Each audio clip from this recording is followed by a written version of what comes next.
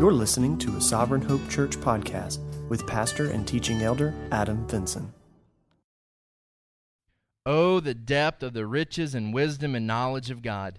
How unsearchable are His judgments and how inscrutable His ways. For who has known the mind of the Lord, or who has been His counselor, or who has given a gift to Him, that He might be repaid? For from Him, and through Him, and to Him are all things. To Him be glory forever. Amen. Let's pray. Father, we thank You for Romans chapter 11 this morning. We pray that You would teach us through it with the power of Your Holy Spirit. Father, I pray that You would encourage us, convict us where we need it. Father, I pray that we would better understand Your plan this morning, a plan that You've called us to be a part of. So, Father, I pray that we would take the truth that we learned today, allow it to increase our faith, so that we can be used for Your righteous purposes by sharing that truth with others. We ask these things in Jesus' name. Amen. And so we've been working through the book of Romans chapter by chapter. We got to chapter 8, which flows out of 6 and 7, the idea of fighting sin. Can we find victory over sin, or are we destined to wallow in our sin until Jesus comes back? And we said that Romans 8 actually communicates victory to us, not perfection, not that we can be completely set free from sin to where we don't sin ever, but there is a victory that's promised to us that by walking in the Spirit, we don't have to continually give in to the desires of our flesh. And then Romans 8 communicates to us God's love, that nothing can separate us from God's love, so that even in our failures, even in our midst to pursue sanctification, when we fail in that sanctification, we're secure in Christ. He foreknew us. He has destined us for glory. And then you would expect us to jump right to Romans chapter 12, offering our bodies as living sacrifices and just the practicality of being a Christian. And yet what we find is chapters 9, 10, and 11, this seemingly disconnected portion of Scripture that's thrown in between 8 and 12 that's all about Israel. And I told you that it's really not as disconnected as it seems, that ultimately promises are made to us in Romans chapter 8, promises that God works good, promises that God will keep His promises to us. And yet Paul anticipates, well, what about the Jewish people? What about God's chosen people? It doesn't seem like God is keeping His promises with them. Will God turn His back on us as Gentiles? Will God turn His back on the church if He's done that with Israel? And so Paul feels it necessary to communicate to us the past, the present, and the future perspective of Israel. Now this is difficult because it somewhat requires, if you're going to know the depth of chapters 9, 10, and 11, if you're going to understand the depth of what's trying to be communicated here, it necessitates you having a working knowledge of eschatology, meaning what does the future look like? Because this is ultimately about Israel. It's ultimately about judgment. Has God abandoned these people? What does their future look like?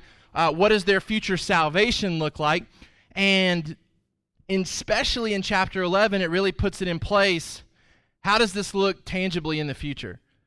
Because there's a lot of theology, a lot of systems of theology that flow out of chapter 11. The concept of rapture, the concept of 7 years of tribulation, the concept of the Antichrist, the concept of what is going to come out in October with the new Left Behind movie that's starring Nicolas Cage. Maybe you've heard that they're restarting the Left Behind series. It's not really that old, but a reboot for a Christian film is in place for October. Nicolas Cage is going to be the star of that movie.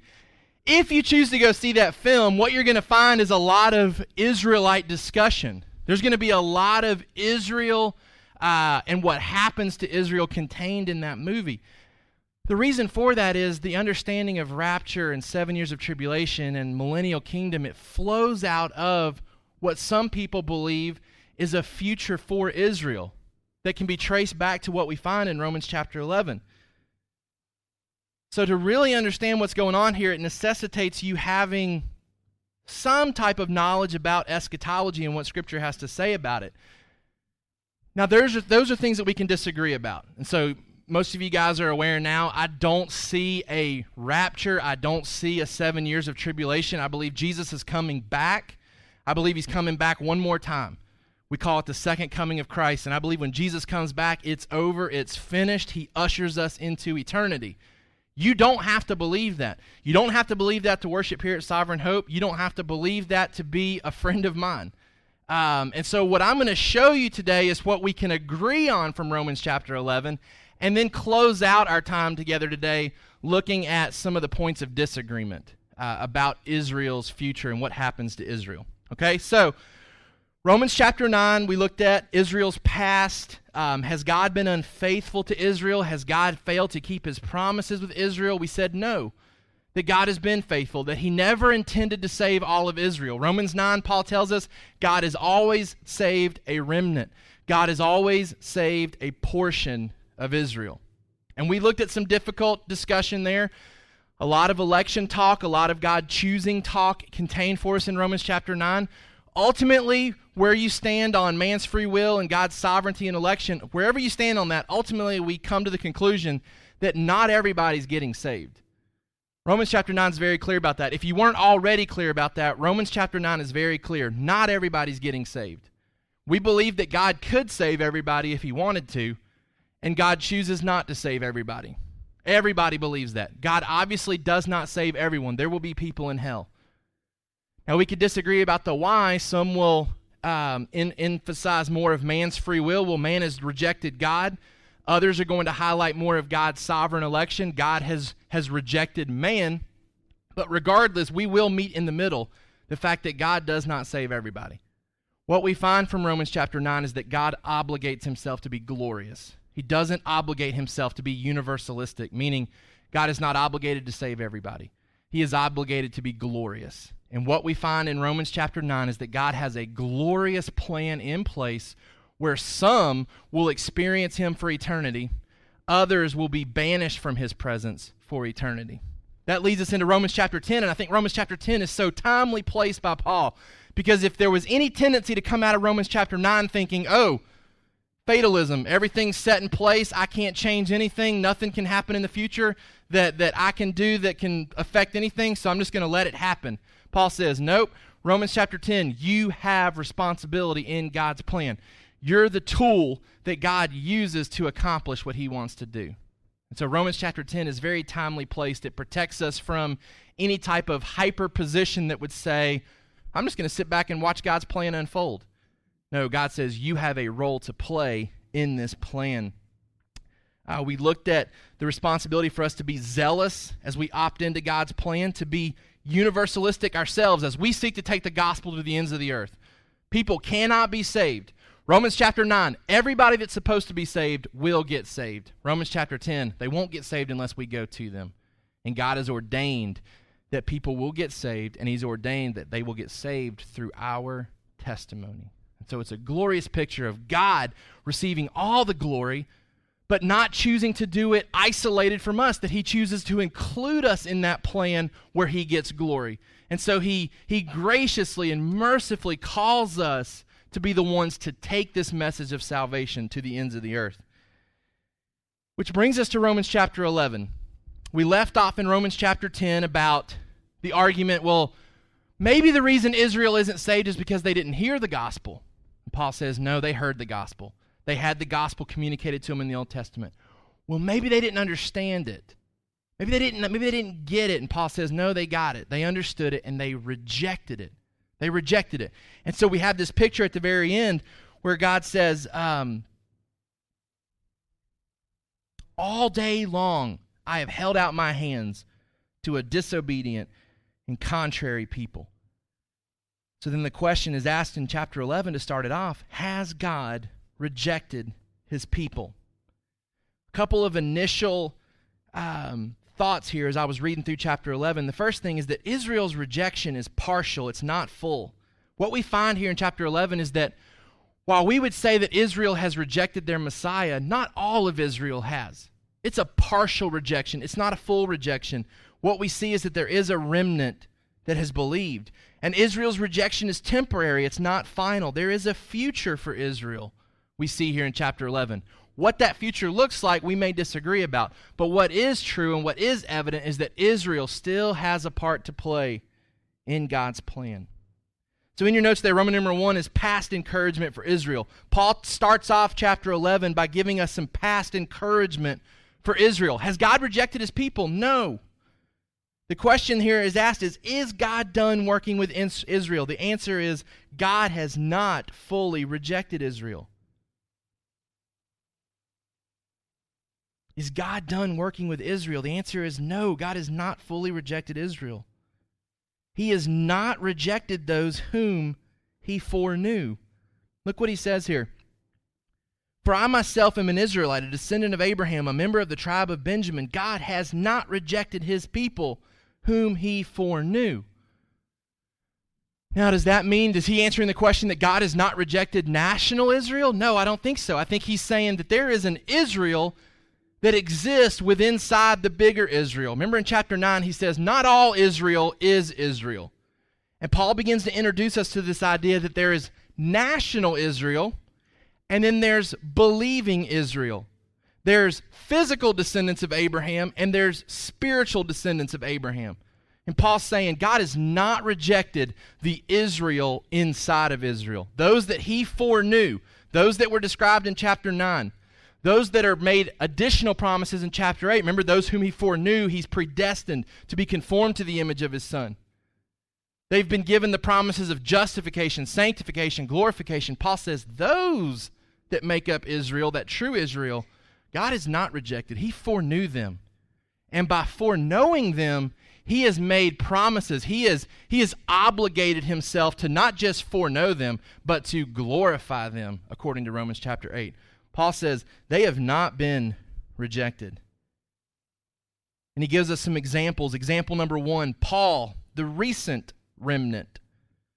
So Paul describes for us this remnant, this Israel inside of bigger Israel. And the example that he first gives is himself, Paul. He was a present example that God was still working with Israel. Paul says, I'm proof that God is not done with us. Paul says, in the midst of me being a Gentile missionary, I'm taking the gospel to Gentiles. I'm bringing it first to the Jews, but honestly, the Jews have been rejecting me city to city, and that's forced me to take it to the Gentiles. And Paul says, I'm an example that while we're seeing a mass influx of Gentile salvations, God's not done with the Jewish people because I'm a Jew. I'm recently converted. Paul says, if God had rejected us completely, I wouldn't be a Christian right now. I wouldn't be a follower of Jesus. I would have stayed in my blind state. But God came in. Christ met me on that road to Damascus. He opened my eyes spiritually because he shut them physically, right? So he's blind on the road, but spiritually his eyes are open now to Christ. Paul says he's clearly not done with us because I'm a Jew and I'm a Christian. The second example he gives is a history of remnants.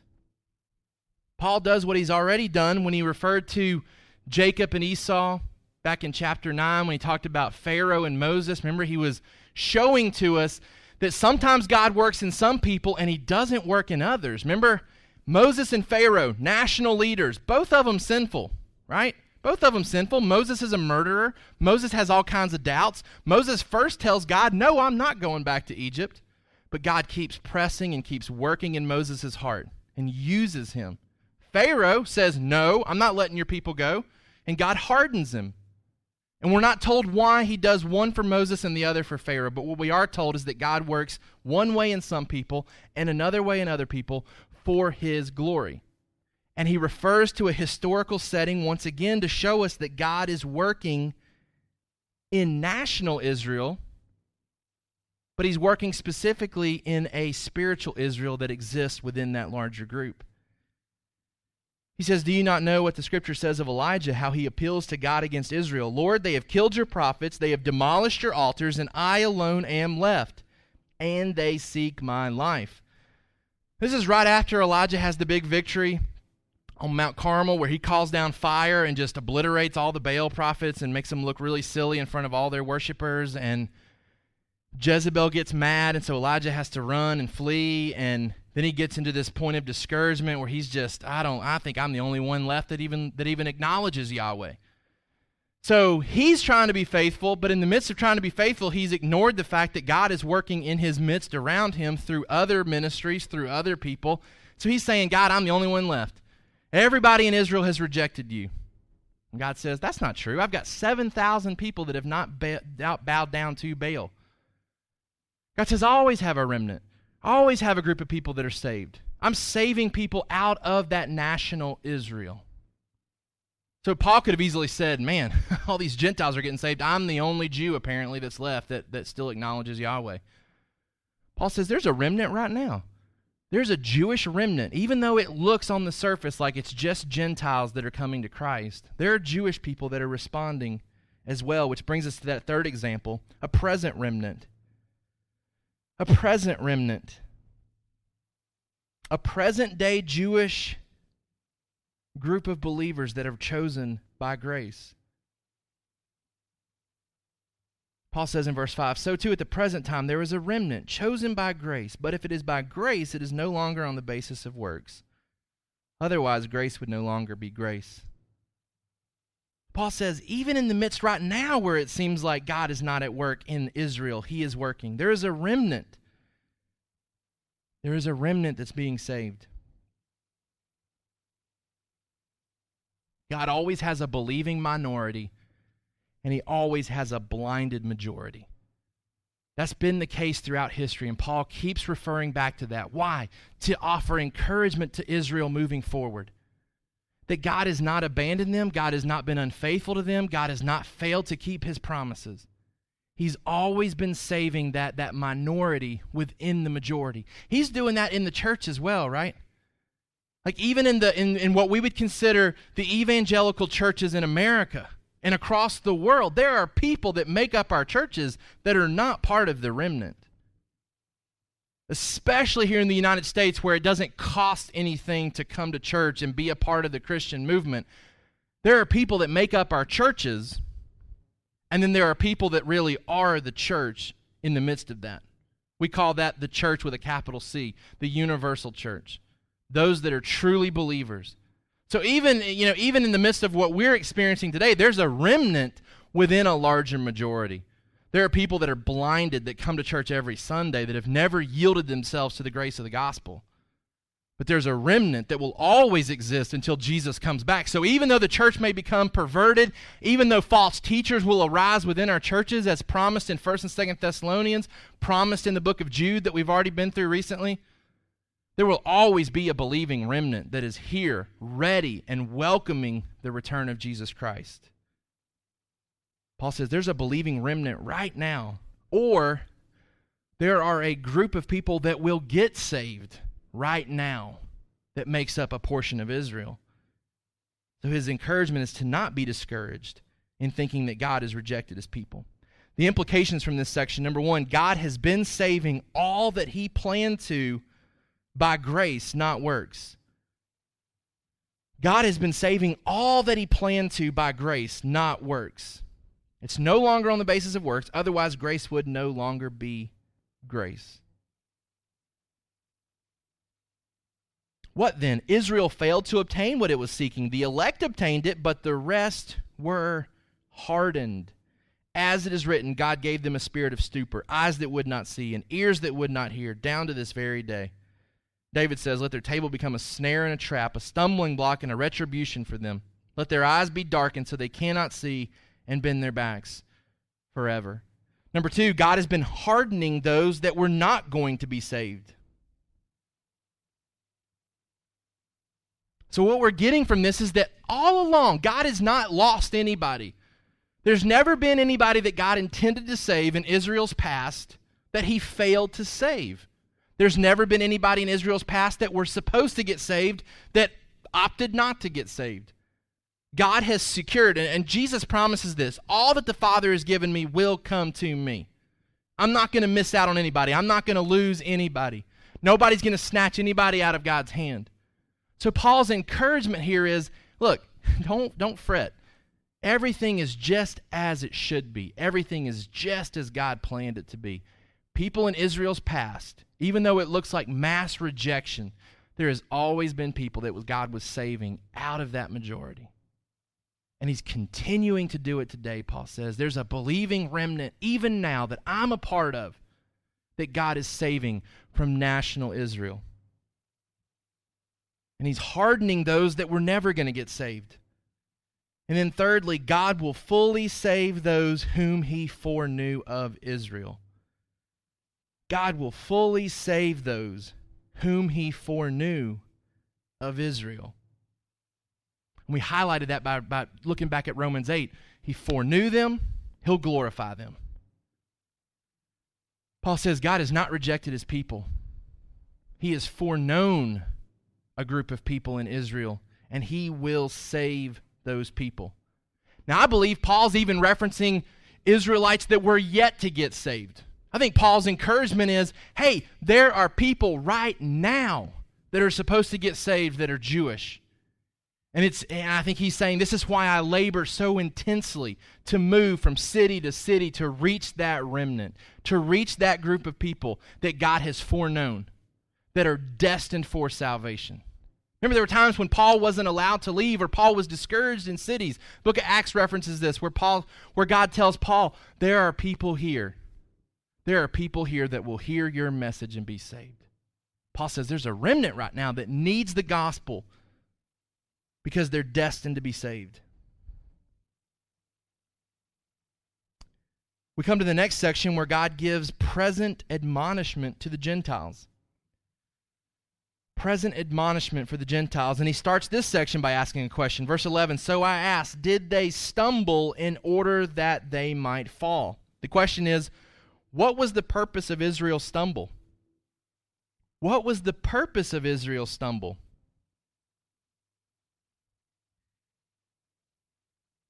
And then out of that question, has Israel fallen flat? Has Israel fallen flat? And the answer is no. Their fall was with purpose.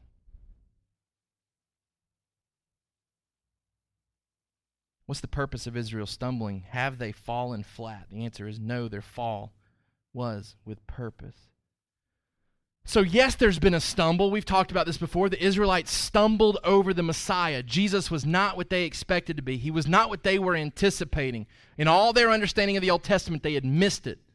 They had missed it. And so Jesus shows up and they stumble over the stumbling block, Paul tells us. But in stumbling, have they completely wiped out? Have they completely fallen flat on their face? Is there any getting up to this stumbling? And Paul assures us that there is. That yes, they've stumbled, but no, they have not fallen flat. That there is purpose within this stumbling. Look what Paul says. By no means have they stumbled in order that they might fall.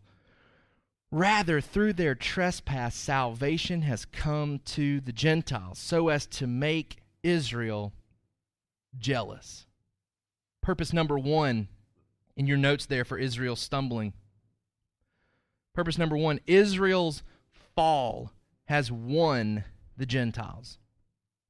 What we're going to see here is a series of victories that God is winning. A series of victories that God is winning. Remember, we said the big difference between Old Testament and New Testament from a covenantal standpoint is that there's a mass influx of Gentiles in the New Testament. That the people that are God's people begin to spill out for the first time really in the way that God intended by sharing the gospel with those around them. They become the light that Israel was supposed to be in the Old Testament. And Gentiles start getting saved in masses in the New Testament. But in the Old Testament, it's dark and dreary for Gentile nations. God is primarily working within Israel. And even within that, there's a lot of rejection. And we've seen that there's a remnant. But from the Gentile standpoint, there's not a whole lot of good going on that we're at least made aware of in the Old Testament accounts. But through Israel stumbling over the Messiah, through Israel not accepting Paul and the early Christians and the early disciples that bring the gospel, it opens the door wide open for Gentiles to come to Christ. So through Israel's fall, there's a victory won by Christ, and it's a victory over Gentile hearts. A promise that's always been in place that on the day of judgment and then ushering us into eternity, there will be people from every tribe, nation, and tongue worshiping Christ forever. And that door gets swung wide open here in the New Testament as Gentiles start coming in masses to Christ. So the purpose of Israel stumbling, first of all, is to win the Gentiles. But in winning the Gentiles, it says that God makes Israel jealous. Now, if their trespass means riches for the world, and if their failure means riches for the Gentiles, how much more will their full inclusion mean? The second purpose is that the Gentile victory is winning the Jews.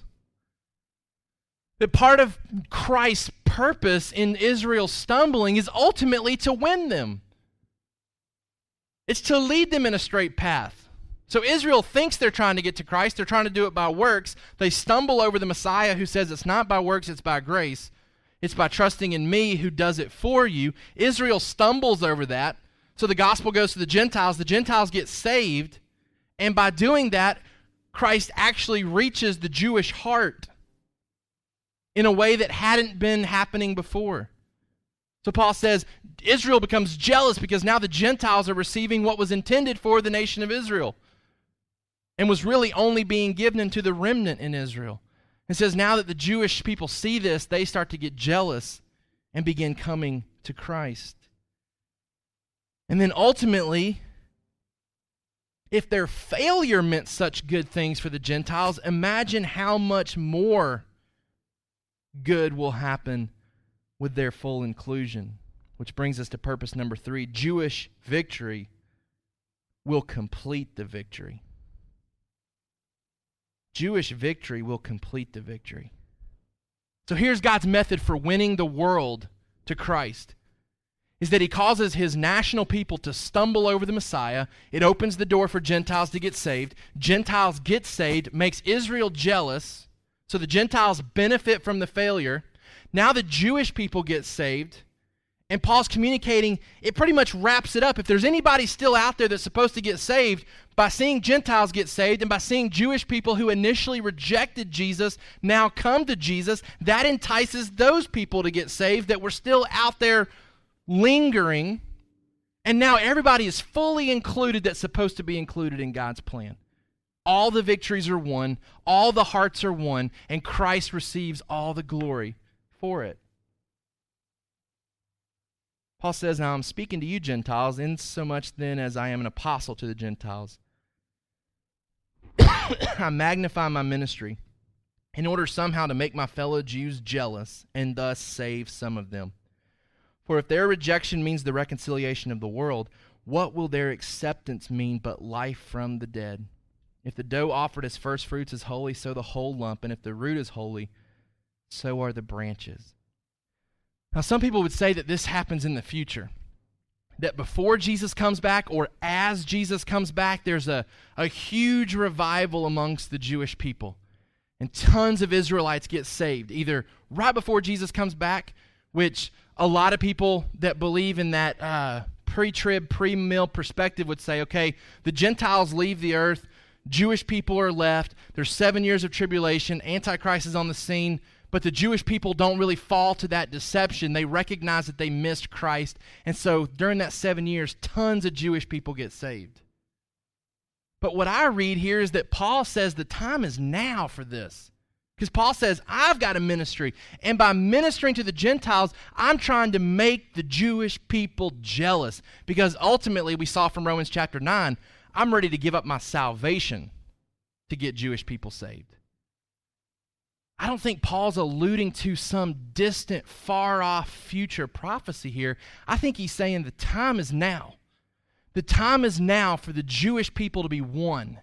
And I am laboring hard to see that happen. I'm working tirelessly, yes, because I want you Gentiles to be saved, but ultimately because I want the Jewish people to be jealous of what I'm doing with you guys so that they too will be saved. Paul sees himself as participating in this promise of Israel's future. He sees himself participating in it. He says, I've got a role to play in this Jewish reconciliation. But then that admonishment for the Gentiles really sets in. If some of the branches were broken off, and you, although a wild olive shoot, were grafted in among the others, and now share in the nourishing root of the olive tree, do not be arrogant toward the branches. So in your implication section there in your notes, number 1, do not become prideful about your inclusion in God's plan. Don't become prideful in your inclusion in God's plan?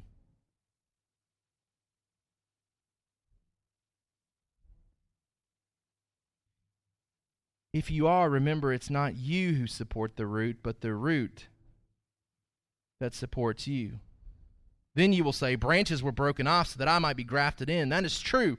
They were broken off because of their unbelief, but you stand fast through faith. So do not become proud, but fear.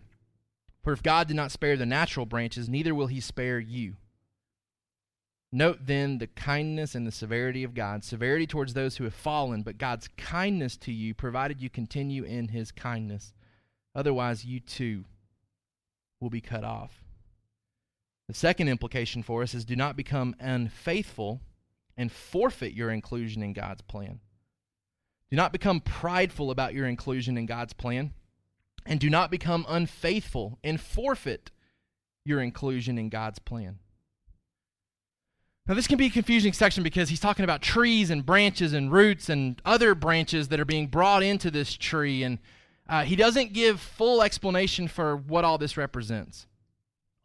Most conservative people would say that the root picture here can be traced back to the patriarchs, those initial believers in the Old Testament that these promises came to, Abraham, the Abrahamic covenant, that they were kind of the foundation being laid, and most would see this tree as a picture of God's people. A picture of God's people that ultimately includes natural branches, so the physical descendants of Abraham that are true believers. Those that aren't believers have been broken off. They've been rejected. And God has grafted in new branches, the Gentile believers, to be a part of this tree, to be a part of this picture of God's people. And Paul says, don't get arrogant in thinking that there's something special about you, Gentiles, just because you accepted the Messiah and you see Jewish people not accepting the Messiah. Because let's be honest, there's still natural branches that are there. There's always been a saved Jewish remnant. It all flows from those initial believing of the promises by Abraham, Isaac, and Jacob. So you are not in and of yourself special as though you have a reason to boast, because you're a small piece of a much bigger picture of God's people. But then there's also this promise that these broken off branches can get back in. They can get back in. Look what he says. Verse 23. And even they, if they do not continue in their unbelief, will be grafted in, for God has the power to graft them in again. For if you were cut from what is by nature a wild olive tree and grafted contrary to nature into a cultivated olive tree, how much more will these, the natural branches, be grafted back into their own olive tree? Paul says, which is harder, to take a branch that never belonged to the tree and join it together to where it grows from that tree, or to take a branch that was originally a part of the tree that was broken off and put that back on? He says, clearly these people have not been rejected fully. They can be grafted back into what God's doing.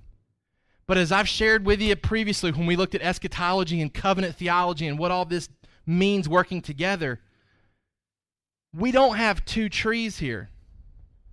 And that's what led me away from seeing a rapture and a pre-tribulational type thing going on. Because that view flows from the perspective that God has two people, the Jews and the Gentiles, and he's doing separate things with them.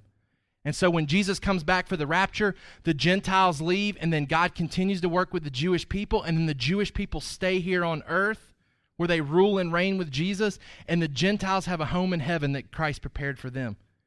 And what we end up seeing from a lot of people that hold to that view is that the Gentiles and the Jews stay separated, that they're two separate peoples of God. But what I see here in Romans chapter 11 is that God is uniting. He's uniting the remnant Israel, not the national Israel, but the remnant that was part of national Israel. He's grafting in Gentiles, and he's making one people.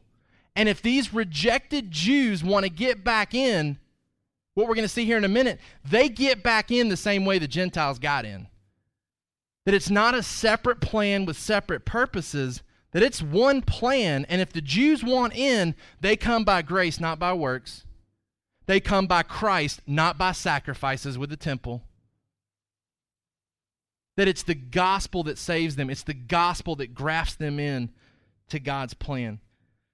But the admonition to us as Gentiles is, don't be prideful about this. I mean, how can you be prideful when you find out that Paul's using Gentiles to save Jewish people, right? Like you're a tool. You're a tool. I'm sharing the gospel with you so that Jewish people get saved. And then to keep the Jewish people from being boastful, it's we're saving you so that anybody else that's still out there will then get saved too. So everybody is being used by God for His glory to bring more people to Him. So in no way does anybody have grounds to stand on in, look at me, I opted into God's plan. No, you were brought here. You were brought here, and then we're using you to bring more people here. Paul says, don't be prideful, don't be arrogant, and don't do what Israel did and move in a direction of unbelief, because we'll break you off too. Now, does that mean you can lose your salvation? Because I thought Romans chapter 8 said nothing can separate us from God's love. And that's true. Nothing can separate us from God's love. And God loves us so much to put divine ordained warnings like this to make sure that we don't move to unbelief, so that He doesn't have a reason to break us off. We've talked about those warning passages in Hebrews and how God puts warning passages in there telling Christians to persevere, and says if you don't persevere, then you won't receive glory. But we know from Romans 8, if He foreknew me, then I'm going to receive glory. So how does that work together? Well, God ordains warnings to keep you on track so that you do reach glory. If you're a Christian, you never lose your salvation. Why? Because God warns you not to lose it. God warns you not to lose it, and so you don't lose it. God warns you not to lose it so that He accomplishes what He always intended to accomplish in your life. It's that merging of sovereignty and responsibility, and how we want to separate them and we really can't. And when we try to merge sovereignty and responsibility, it doesn't always make sense. But it's the picture that God gives us in His Word. The future hope of Israel, the last section here. So Paul says they've not been rejected. There's a current remnant, and anybody that's been broken off can get back into this. They can get back into this, but there's some contingencies here. Verse 25, lest you be wise in your own sight, I do not want you to be unaware of the mystery, brothers. A partial hardening has come upon Israel until the fullness of the Gentiles has come in. Now, Paul doesn't ask a question here, but I've inserted a question for me based on this section. Will Israel be saved? Is there hope for Israel? Will Israel be saved? And the answer is yes and no. Yes and no. There will be a remnant that is saved. And there will be a majority that will not be saved. I don't see any indication here that changes what we're already seeing playing out. In no way do I see anywhere that God communicates that all of Israel is ever going to be saved. It will continue to be a remnant. So the answer is yes and no. Israel will be saved, the remnant, and national Israel, the majority, won't be saved because they'll continue to reject the truth. It's a partial hardening, which means that there are many that will come to Christ. Verse 26, in this way all Israel will be saved. Now, when he says all Israel, I believe he's talking about that Israel that's within inside the larger Israel. All the remnant, all those that are foreknown will be saved. Look at the prophecy. The deliverer will come from Zion. He will banish ungodliness from Jacob. And this will be my covenant with them when I take away their sins. As regards the gospel, they are enemies for your sake. But as regards election, they are beloved for the sake of their forefathers. For the gifts and the calling of God are irrevocable. For just as you were at one time disobedient to God, but now have received mercy because of their disobedience, so they too have now been disobedient, in order that by the mercy shown to you, they may also now receive mercy. For God has consigned all to disobedience, that He may have mercy on all. We see some contingencies here to be Israel being saved. The first one, to be saved, Israel must come in faith. Israel must come in faith. Verse 23, and even they, if they do not continue in their unbelief, will be grafted in. So you don't get grafted in just because you're an Israelite, just because you're a physical descendant of Abraham. No, the only way to get grafted back in is through belief. through faith in Christ. The only way that the Gentiles were ever grafted in was because belief in Christ. So there's a contingency. The only way Israel has a hope, and if you're in Israel, if you're a Jew, the only way you have a hope of a future, it's not because promises were made to national Israel. It's because you opt into the promises that God made through faith. The second contingency, to be saved, Israel must acknowledge Christ. Christ is their deliverer. Christ is their Savior. And he remains a stumbling block for much of the Jewish world today. He's not the Messiah to them. He's not their deliverer. He's not the lamb. He's not the ultimate sacrifice. I can't imagine the frustration that a Jewish person feels right now not being able to offer sacrifices for their sins, not having a temple to go to. Because they don't believe that, like the book of Hebrews says, that sacrifices have been done away with because Christ came and fulfilled it. They believe that their sacrifices are being hindered because the Muslims have overtaken their area for the temple. And if they had their way, they would be offering sacrifices. Christ is still a stumbling block, and the only way they get grafted back in is if Christ becomes their deliverer. And they acknowledge him as their deliverer, the same as the Gentiles. Their salvation is the same as us. They don't have a separate plan, a separate purpose, or a separate way to get to Christ. It's through faith. It's through Christ. Thirdly, the contingency to be saved, Israel must obey the gospel. Must obey the gospel. I told you earlier, I think that Paul's referencing both current Jewish Christians at that time, but also future Jewish Christians that were yet to become Christians. Because look what he says in verse 28. As regards the gospel, they are enemies for your sake. But as regards to election, they are beloved for the sake of their forefathers. Paul's saying these guys are enemies of the gospel right now. They're not believers, but they're part of the elected group. They're part of who God is going to save, and they are beloved by God, and they're going to be saved. Paul says that's why I'm working for their salvation, because right now they look like enemies, but eternally they're not. They're going to respond to the gospel. That's how they're going to be grafted back in. Verse 29, for the gifts and the calling of God are irrevocable. The implications for this, number one, God can be trusted because he obligates himself to save through election. God can be trusted because he obligates himself to save through election. That's what we find in Romans chapter 9, 10, and 11 is that God is going to save everyone that he intends to save. Nobody is lost. Nobody fails to come to him. Nobody gets left out. Everyone that's supposed to hear the gospel will hear the gospel, because the fact is, not everybody's going to hear the gospel. People are dying today that have never heard Christ, that have never heard salvation through Jesus Christ.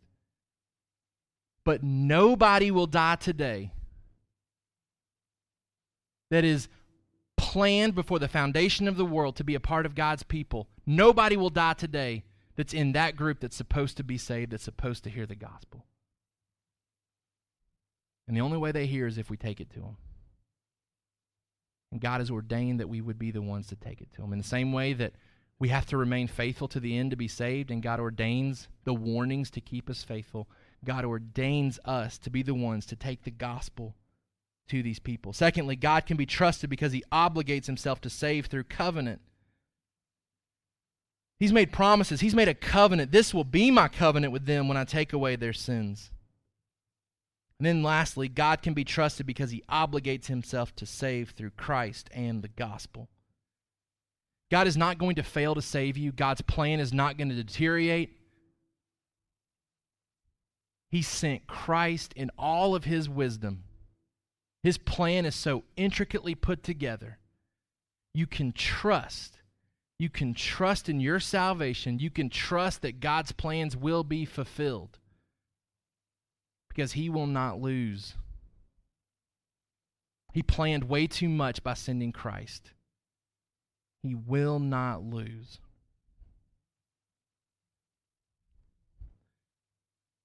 Now, the areas that we may disagree on in this passage. So what we see is that There's a future for Israel. There's a hope for Israel. Israel has not been rejected. But to what does that look like? To what extent does that look like? There's the future restoration of Israel perspective, that there's something magnificent coming in the future. And a lot of people that hold to that believe that the temple will be rebuilt, sacrifices will be reinstituted, Jesus will sit on a throne and basically lead the nation of Israel for 1,000 years before he finally defeats Satan and sin and evil. So he'll come back, set up a throne, 1,000 years, people will be offering sacrifices. Basically, it'll look like Old Testament times, but with the rightful king on the throne.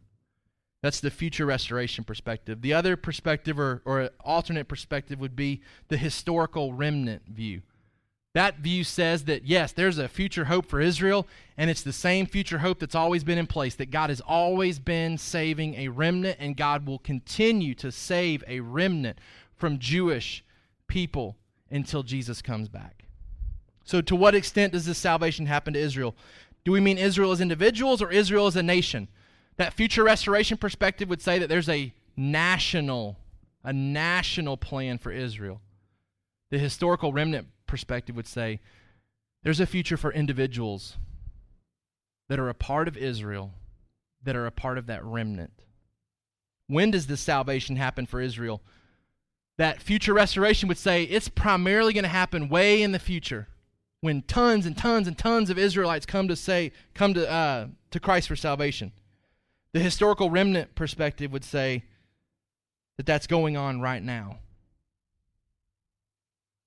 The result of this salvation, is there a plan to reestablish the Old Testament system and keep the Old Testament promises literally? That future restoration perspective would look to that. The historical remnant perspective would say no, that God has united Israel and the Gentiles into one people, that he will rule and reign over when he returns for all eternity, that everything in the Old Testament was meant to point to Christ, and that those things have now passed away. Some things to remember in wrestling through how much future does Israel have. Romans 9 reminds us that Israel isn't saved nationally because God never intended to save all of Israel. He always intended to save a portion of Israel. And that those promises apply to that remnant. Romans 9:6, the real Israel. So my view on this, what are we looking forward to with the Jewish people? God is saving Israel progressively and individually throughout history and will continue to do so until he returns. And God is saving Israel through the gospel to join already saved Israel and Gentiles. Their future salvation looks just like ours. So, if somebody were to ask me, is God done with Israel? No, God's not done with Israel. Well, what does that look like? What do we mean that God's not done with Israel? I believe that God is going to continue to save people of Jewish descent until Jesus returns. And I'm at least open to the fact that that's going to progressively get more and more as we get closer to the return of Christ. So I'm not prohibiting the idea that there's going to be a ton of Jewish people to get saved right before Jesus comes back. That may be the case, that may not be the case. But Paul was not going to sit back and say, that's definitely going to happen in the future and only in the future. Paul says, I'm going to be a part of that plan right now. God is saving a remnant before he comes back. And there may be a bunch of them that get saved right before Jesus comes back. But what Paul makes clear to us is they will be getting saved even in Paul's time, even through our time, until Jesus comes back. So 9, 10, and 11, it's heavy on Israel. It's heavy on Israel's past, present, and future. What do we take away from chapters 9, 10, and 11? What's the application for us? And I want to get your thoughts on this as we close today. What are some points of application that you would say, hey, we can take this away in learning more about Israel and how God's been working in Israel? Here's some points of application that our church can glean and take away from this, even though we're not Israel, even though we're not of Jewish descent. What are some points of application that you guys see over the past couple of weeks that we could take away from this? Any thoughts on that? And if not, we'll just do Romans chapter 9 next week, Romans chapter 10 the next week, and we'll just go back and do it again. Any thoughts on points of application for this?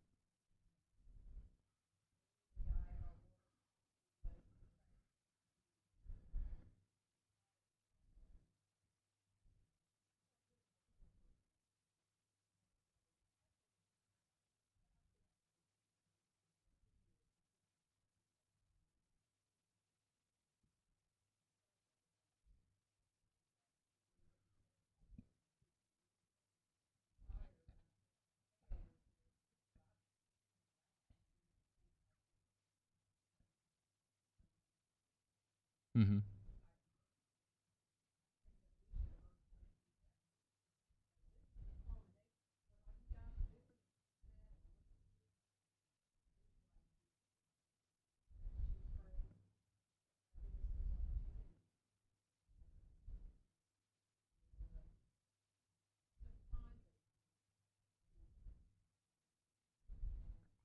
Which sounds funny to say that because we want to be multicultural, we want to take the gospel to everybody, and so it sounds weird to say, and we really want to focus on a certain race.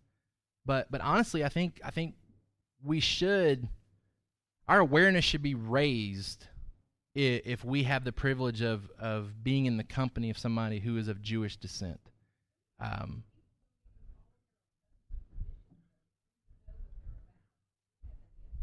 right. And we have promises right here that even if all the Gentiles that we've ever shared the gospel with rejected it, we have promises that there are Jewish people that are supposed to get saved before Jesus comes back. Does anybody know anybody like that you would consider fully Jewish blood? Okay. Okay.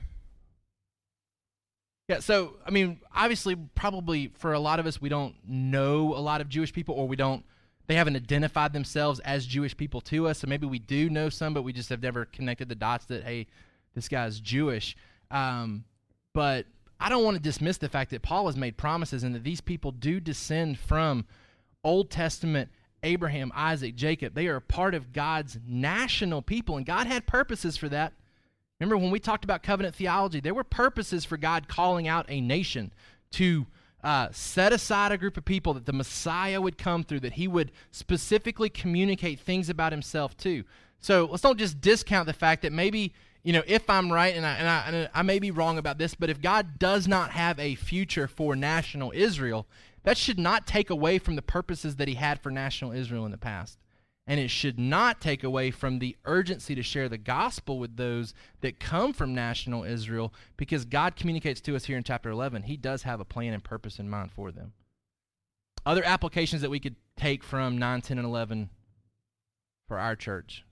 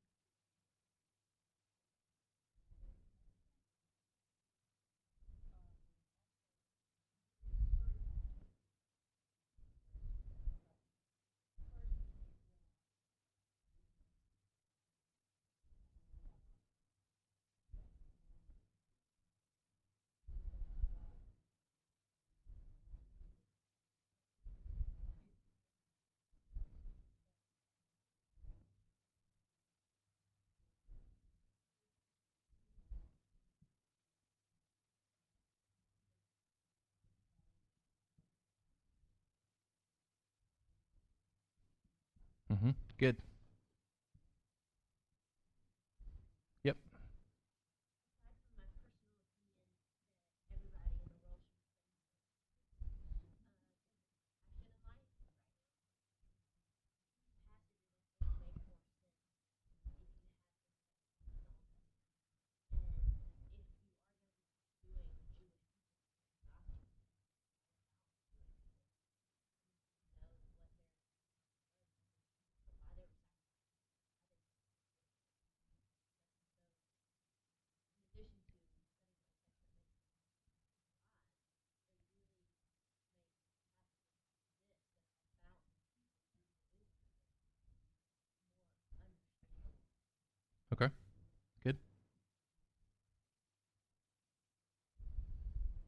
Other points of application that we could take today?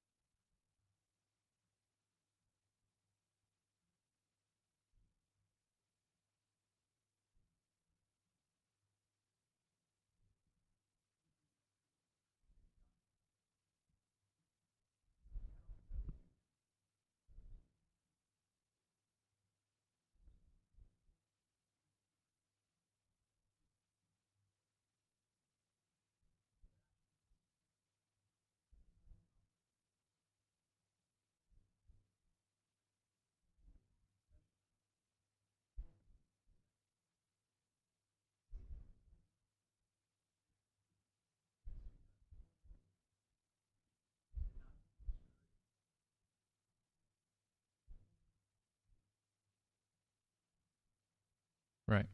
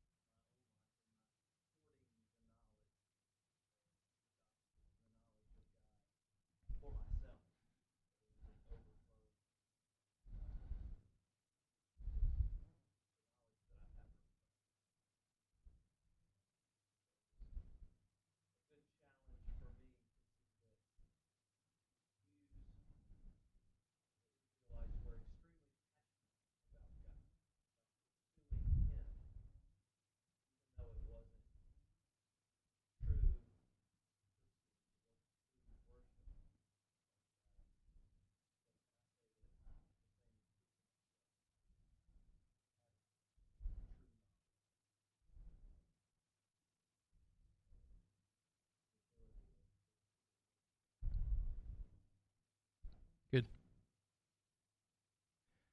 I think when I look at this, and we'll close with this, I see so much intricate detail in God's plan to save man from his sin through Christ for his glory forever. You know, we talk about the gospel, and it sometimes on the surface it may just seem real simple. Hey, God wants to save man from his sin. But then when you really start looking at 9, 10, and 11, you see how much planning has gone into this, how much thought has gone into this, and that's how Paul closes this chapter.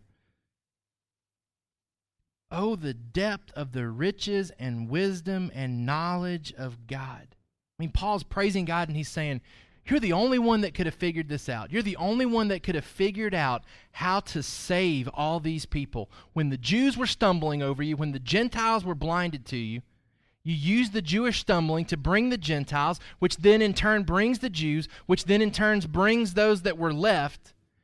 Only you could have figured that out in all your wisdom. How unsearchable are his judgments, how inscrutable his ways.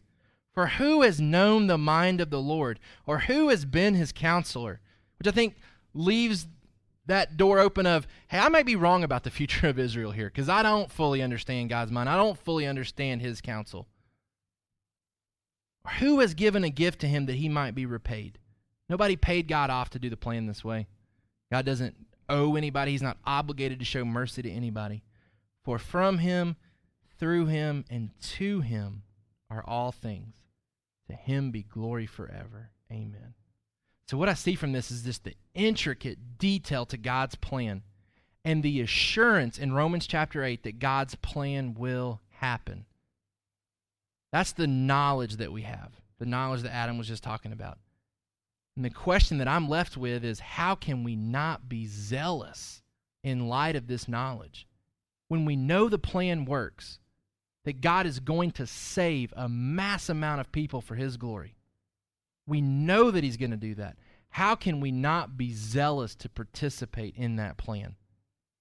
How can we lose sight of it and think that my life is all about my career or my marital choices or my family? How can we lose sight of the fact that we have been grafted in to a glorious plan that extends throughout all of history? And we are a small blip, a small piece of a branch that's been grafted in. How can we not be zealous to bring others into this plan? Because that's ultimately how we worship God to the fullest extent. The Jewish people on the surface looked like they were worshiping Him, but they weren't bringing anybody along with them. What we find in the New Testament is to really worship, we bring others with us to the throne to submit to the King. I want to close today by praying for our brothers and sisters at Snowbird. They start summer camp tomorrow. And if you don't have the Snowbird app, you can download that on your phone. It's available both in the Google, what's their store called? Google Play. Okay, so if you're one of those with that type of phone, you can get that in the Google Play bin. Everybody else can get it in the iTunes store. You can download that. It's free. It's got the camp schedule. It's got their blog. There's a list of summer staffers. There's a list of servant staff. There's a list of the breakout sessions, when they're teaching their breakout sessions. We want to specifically be in prayer for both Rob and Spencer because they're going to be having a heavy teaching load this summer in the area of breakouts. So we want to be in prayer for them. As we did last year, we want to be in prayer for their wives because they're entering into a busy, busy time for their family. And there's a lot of transition going on in the lives of both Rob, Sean, and Spencer, their wives and their kids. Rob and Sarah have just bought a house, so they're trying to get that established and settled in the midst of starting camp. Spencer and Amy are in the process of adopting from Haiti, so they've got that they want to be attentive to, but they've also got summer campers coming. Sean and Bethany are in the process of adopting as well from the States. So just a lot of things going on in their families, in addition to all the responsibilities that are coming this week for camp, and then in the weeks following. And there are partners. There are partners in the gospel. And while we're going to have opportunities this week to share, and you guys were faithful to share this morning how you've been faithful to share the gospel recently, tomorrow, they're going to have hundreds and hundreds of campers walk onto their property, and that's going to be the case for the next 10 weeks. And they're going to have opportunity after opportunity after opportunity to share the gospel. And if we believe what we find in 9, 10, and 11, there's a remnant that's coming to camp this summer, a remnant that will be saved, but a remnant that will be saved in answers to our prayer and in answers to the faithfulness of these guys to share the gospel. So we pray believing, but we pray also assuming responsibility that we're called to participate in this great plan, this gospel plan for God to save. So I'm going to pray for us as we close out this morning, and I wanted to specifically focus our attention on these guys and the gospel endeavors they have moving forward this summer. So let's pray together. God, we thank you for the ministry at Snowbird. We thank you for how they have been faithful to serve us in these years of our church plant with both Rob, Sean, and Spencer serving as our external elders. God, I thank you for the love that they have had for me and the time and energy that they've poured into me over the years, investing in my life. Father, I pray that you would empower them now with the strength and the energy and the perseverance they need as they get ready to start summer camp. Father, as students are preparing to come, both this week and in the coming weeks, Father, I pray that you would prepare their hearts. Father, as Rob and Spencer have the opportunity to speak, God, I pray that you would fill them with your Spirit, that they would speak truth, but that they would speak it in an effective way where hearts are drawn to you. Father, I pray that you would give them wisdom and grace in the conversations they have, both with the staff, with students, with youth pastors. Father, I pray for the youth pastors that are coming this summer, that they would embrace their responsibility to continue the ministry that these kids are going to be introduced to at Snowbird this summer. For those that are going to get saved, God, I pray for the youth pastors to be diligent with the discipleship responsibilities that they're going to have. And God, I pray for Rob and Spencer and Sean and their families in the midst of this busy season, God, that these men would continue to lead their families well. They would continue to invest in their wives and their children. God, as they're seeking to expand their families, both with house purchases and with adoptions, God, I pray that they would be able to give attention to both those responsibilities at home and their ministry responsibilities. And God, we ultimately pray that you would be honored and glorified this summer at Snowbird. God, give these wives and these children patience as they have to watch their husbands and daddies leave for extended time. God, I pray that it would not affect the unity of their family. But instead, Father, I pray that these children would see just how precious Christ is and how precious the gospel is to their daddies.